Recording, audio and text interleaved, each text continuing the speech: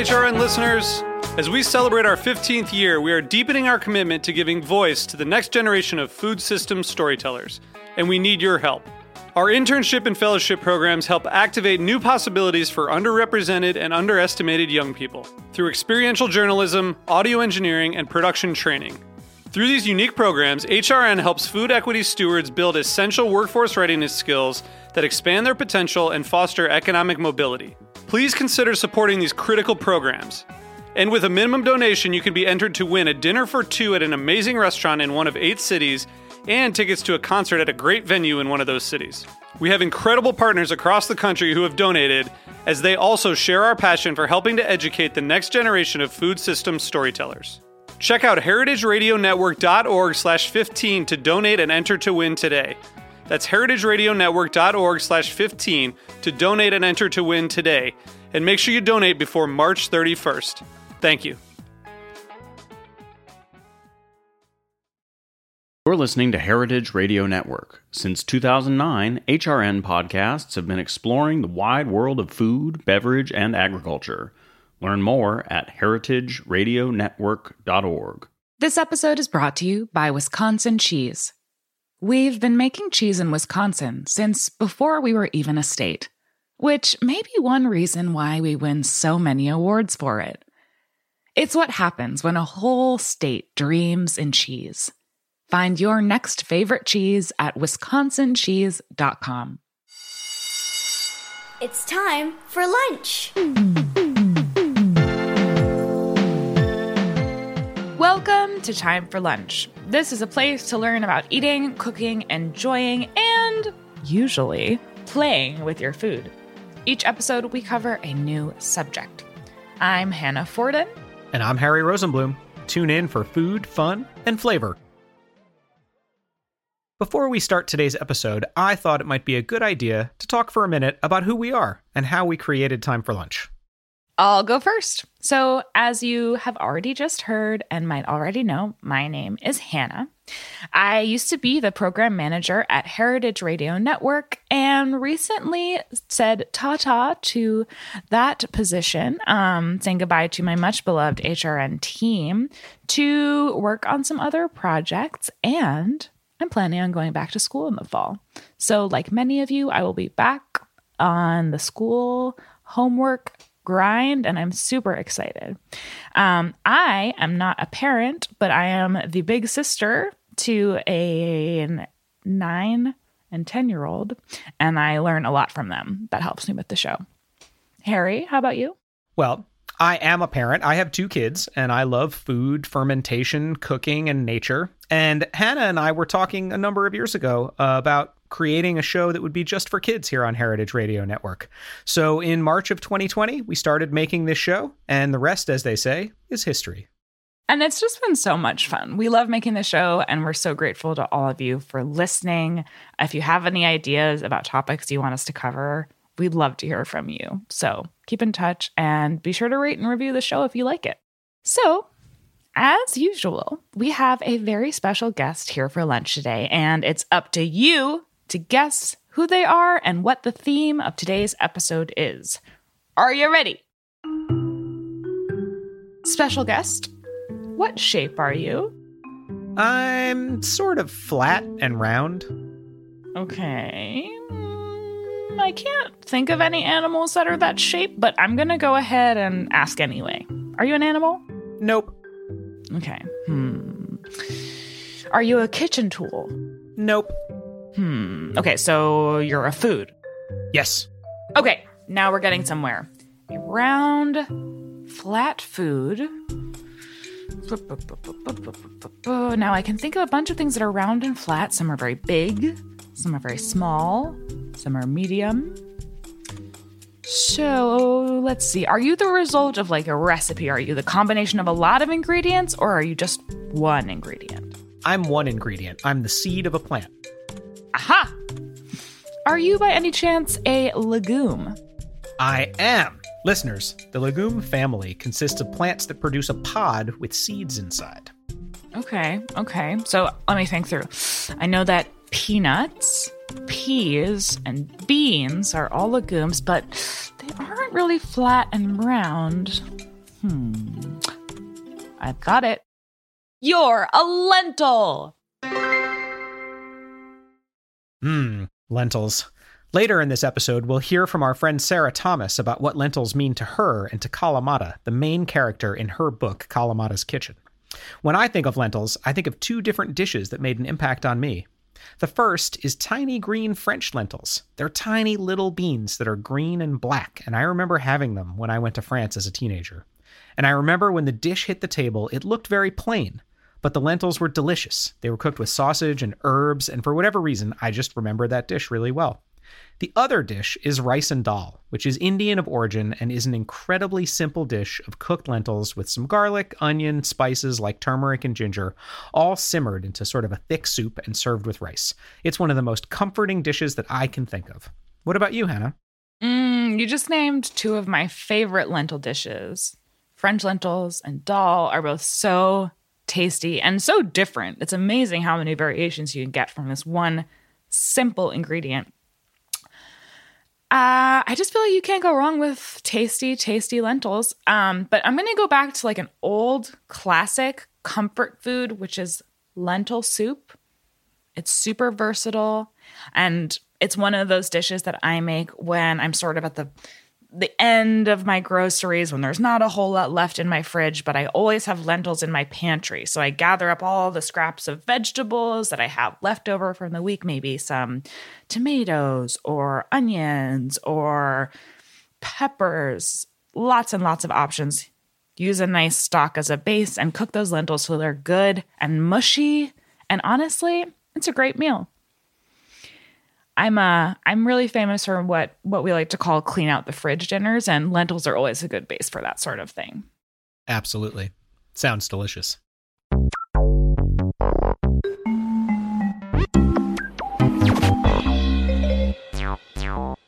Joke time. Spring is here, and I got so excited, I wet my plants. Good job. What's a cat's favorite dessert? What is a cat's favorite dessert? Chocolate mouse. Now it's time for our question of the day. The answer to this question is somewhere in the episode, so listen carefully. When do they eat lentils in Italy? Keep an ear out for the answer. Thank you for having me. My name is Sarah Thomas. I am the co-founder and chief imaginator at Kalamata's Kitchen. Kalamata's Kitchen is a brand that's on a mission to inspire kids and families to experience the whole world through adventures with food. And we do that through stories primarily and through our lovable characters, a little girl with big hair and a big appetite named Kalamata and her stuffed alligator pal, Al Dente. Kalamata's Kitchen is a fabulous book and website. I love it, and I'm just a stinky old grown-up. I grew up in a really small town in rural Western Pennsylvania. My parents are Indian immigrants, but I was born and raised in that town. And then, fast forward a couple years, I was a little kid who loved food and who loved books. I grew up really surrounded by the scents and the sounds and obviously the tastes of my mom's cooking. Our house always smelled incredible. My mom was cooking constantly, and I didn't realize how rare and how lucky that was until I left for college and I missed it all the time. I didn't cook with my mom, but I was always present when she was cooking. And I was very obsessed with eating. My dear friend, Derek Wallace, the co-founder of Kalamata's Kitchen, had this great idea to basically get kids excited about food the same way that we were. That was how we became friends, as we just really bonded over our love of food and travel and adventure and all the things that we'd learned through food. And we just thought, why isn't there a character that does this for kids? And so we started working on Kalamata's Kitchen. We wanted to make that character. We wanted to bring her to life. And we wanted to really find a way for kids and families to have this easy entry in the form of a character that kids love and want to be and want to hang out with, to learn all of the really beautiful things that food can teach us about empathy and curiosity and courage and the fact that, different is delicious.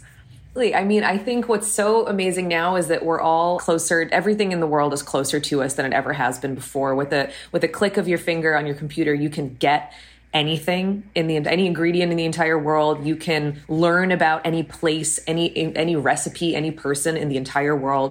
I love this. There are more foods and more ingredients out there than anyone could ever know all about, and learning and tasting new things is one of the greatest things on earth. So in this book, this story is really based on some of my own memories of my mom cooking dal in our kitchen and kind of my sensory experiences when I could sort of like, I would get very excited and start to feel very, brave and strong and comforted by the sounds of mustard seeds popping like fireworks and the smell of blooming curry leaves and the kind of tactile feeling you get when a rice cooker is nearly done and that kind of sweet smell of rice is surrounding you. And so I really wanted to find a way to bring all of those sensations to life. And I thought, well, what's a relatable feeling that that can kind of, drive this story and the sensory experience? And I just remembered, sometimes I felt a little nervous to do things because I have tried a new food before and it's been wonderful out into, I'm scared to go to school, but I know that I can be brave. I just need to be reminded. And so that's really the crux of this story, is that we can all be reminded of the things that make us unique and special and harness that power to make us feel brave and ready to face the things that scare us.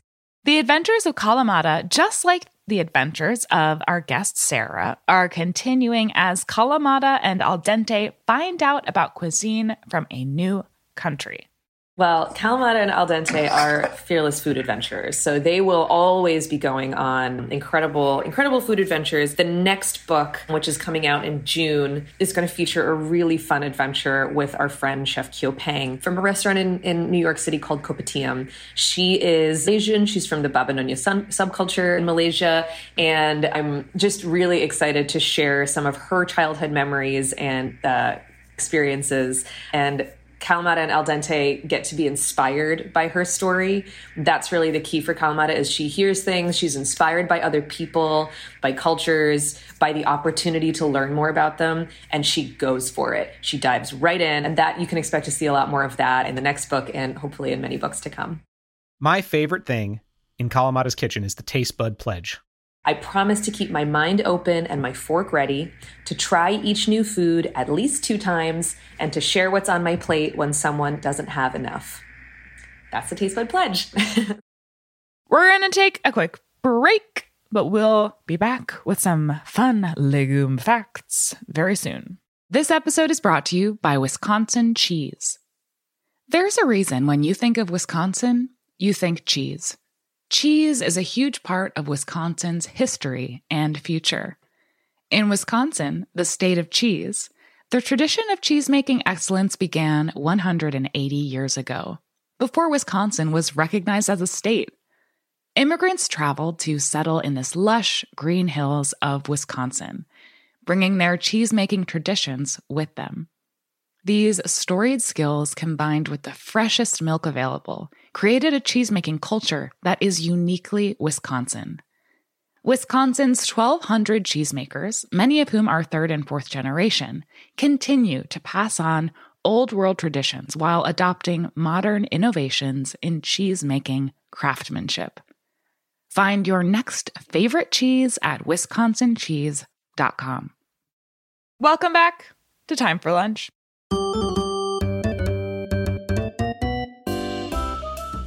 Lentils are a nutritional powerhouse and are loaded with protein, potassium, iron, fiber, and lots of other nutrients. Lentils usually grow in pods, and there are 2 seeds in each pod.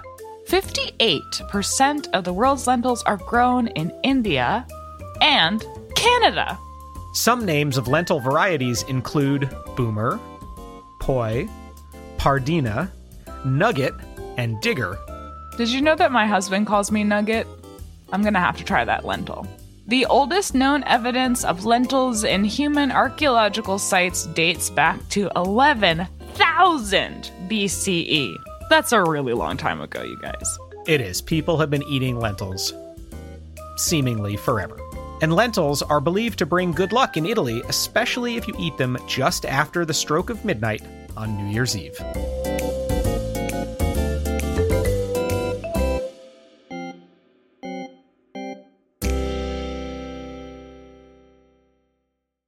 Okay, Dance a Tarantella, we're going to take a quick dance break and we'll be back with more.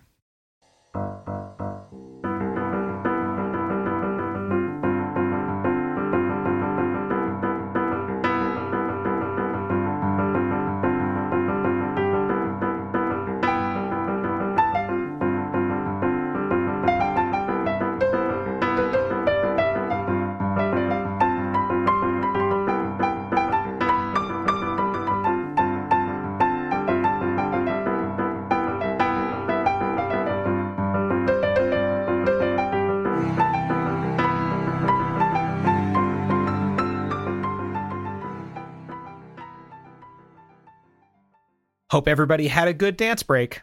Dal is the order of the day. So here's Sarah Thomas again to tell us more about dal in her culture.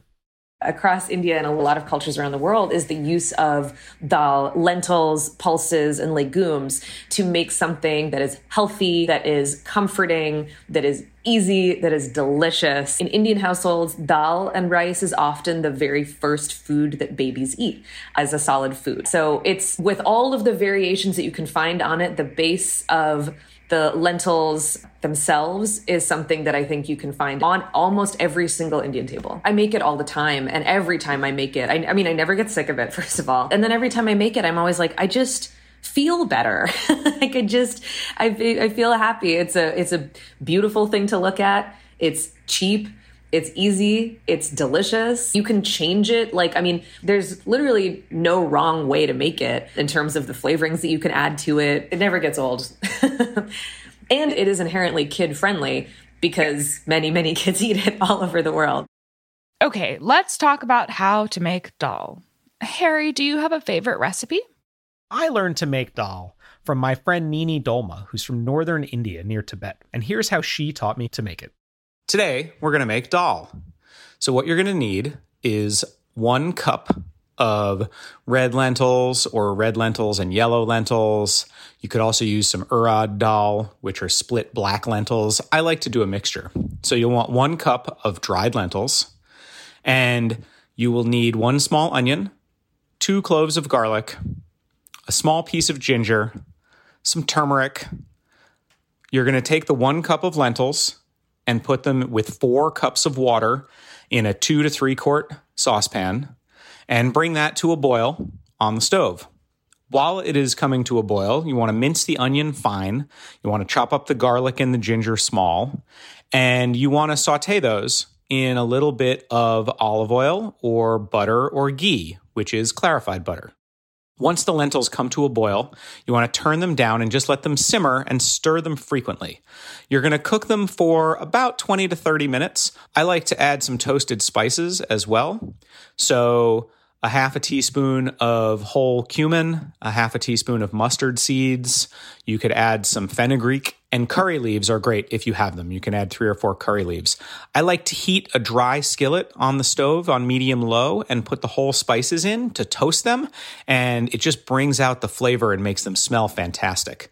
And then once you've done that, and once they're toasty and your whole kitchen smells like spices, you can grind them up in a mortar and pestle or in a spice grinder or a coffee grinder if you have one of those that you use for spices, or you can just put them into the mixture as whole spices. I like to grind them up into a powder because I find that it spreads out the flavor and just helps make the entire dish more flavorful. Most of the water will become absorbed and the lentils will become nice and soft, and some of them will even fall apart. Once that happens, you want to take your sauteed aromatics, your onion and your garlic and your ginger, and you want to put that into the lentils. You want to add 1/4 teaspoon of ground turmeric to that, a couple of grinds or a couple of pinches of ground black pepper as well, and a pinch or 2 of salt. And you want to mix all of that up together, and then you want to serve that over rice. And there you go. That's rice and dal. Now it's time for the part of the episode where we talk about a bright spot. And I think in keeping with the time of year, I'm going to have to go with something about spring because it's just so bright outside and it's springy, and spring greens are finally here. Wild ones anyway. My garden's still a little too cold for any of the greens to come up, but just yesterday I was able to go out in my yard and I picked some dandelion. You can eat the flowers and the leaves of dandelion. I picked some mugwort, which is an invasive plant that's all over. And I picked some broadleafed dock, which is another sort of spinach-like plant, and I cooked them all up. I just sauteed them with some garlic and oil, and I ate them for lunch with a goose egg on top. Okay, whoa. I know this episode is about lentils, but where did you get a goose egg? Well, in my area, there's a number of folks who sell their backyard chicken eggs from a cooler, like at the end of the driveway. And there's one spot not too far from my house where they have duck eggs. And only in the spring, they also have goose eggs, because geese only lay eggs in the spring, unlike chickens, which lay them all year round. And goose eggs are delicious, but they are really, really, really big. Yeah, that's awesome. I'm going to also bring it back, a goose-related highlight for my week, which is that we have a family of Canadian geese that have made their home in our backyard on the lake. And they're pretty funny. They poop everywhere, which can be a little annoying. But I really like watching them fish in the pond and look for lots of little tasty nuggets of beetles and bugs and who knows what else they eat from the bottom of the pond. So I look out the window and I see these little goose tails sticking out of the water like little buoys, and then they pop back up and they found a nice little tasty nugget. So speaking of goose eggs, I think it's on the countdown to goose babies soon. So that's going to be very exciting when they hatch. Very cute. At the beginning of the episode, we asked, when do they eat lentils in Italy? And the answer is... just after the stroke of midnight on New Year's Eve. Thanks for listening to Time for Lunch. Check out our other episodes for more tasty stories. Before I get to the credits, I have a message for the parents who might be listening. I want to tell you about HRN's business membership drive. We all know that small businesses keep our communities vibrant. For $500, HRN will shine a light on your work, and you will help sustain our mission to expand the way people think about food. This fundraiser will support not just this show, but the amazing HRN community of food podcasts. As a thank you for this tax-deductible donation, your business will receive on-air mentions, social media posts, listings on our website, and more. Go to heritageradionetwork.org/biz to become a business member today. That's heritageradionetwork.org/BIZ. Thank you so much. And this show is written, produced, edited, and hosted by Harry Rosenblum and Hannah Forden, with engineering by Liam Warner.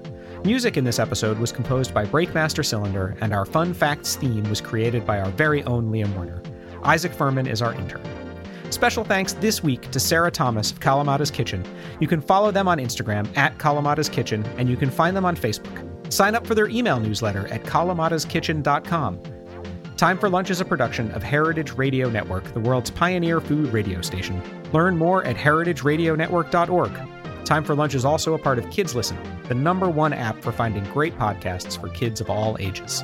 You can learn more at kidslisten.org, and you can download the app from iTunes or the Google Play Store. Time for Lunch is powered by Simplecast. And don't forget to stay in touch. Whether you have a joke you'd like to share or you just want to tell us what you had for lunch, we love so much to hear from our listeners. Send us your recipes, poems, book or podcast recommendations, or anything else you think we'd like.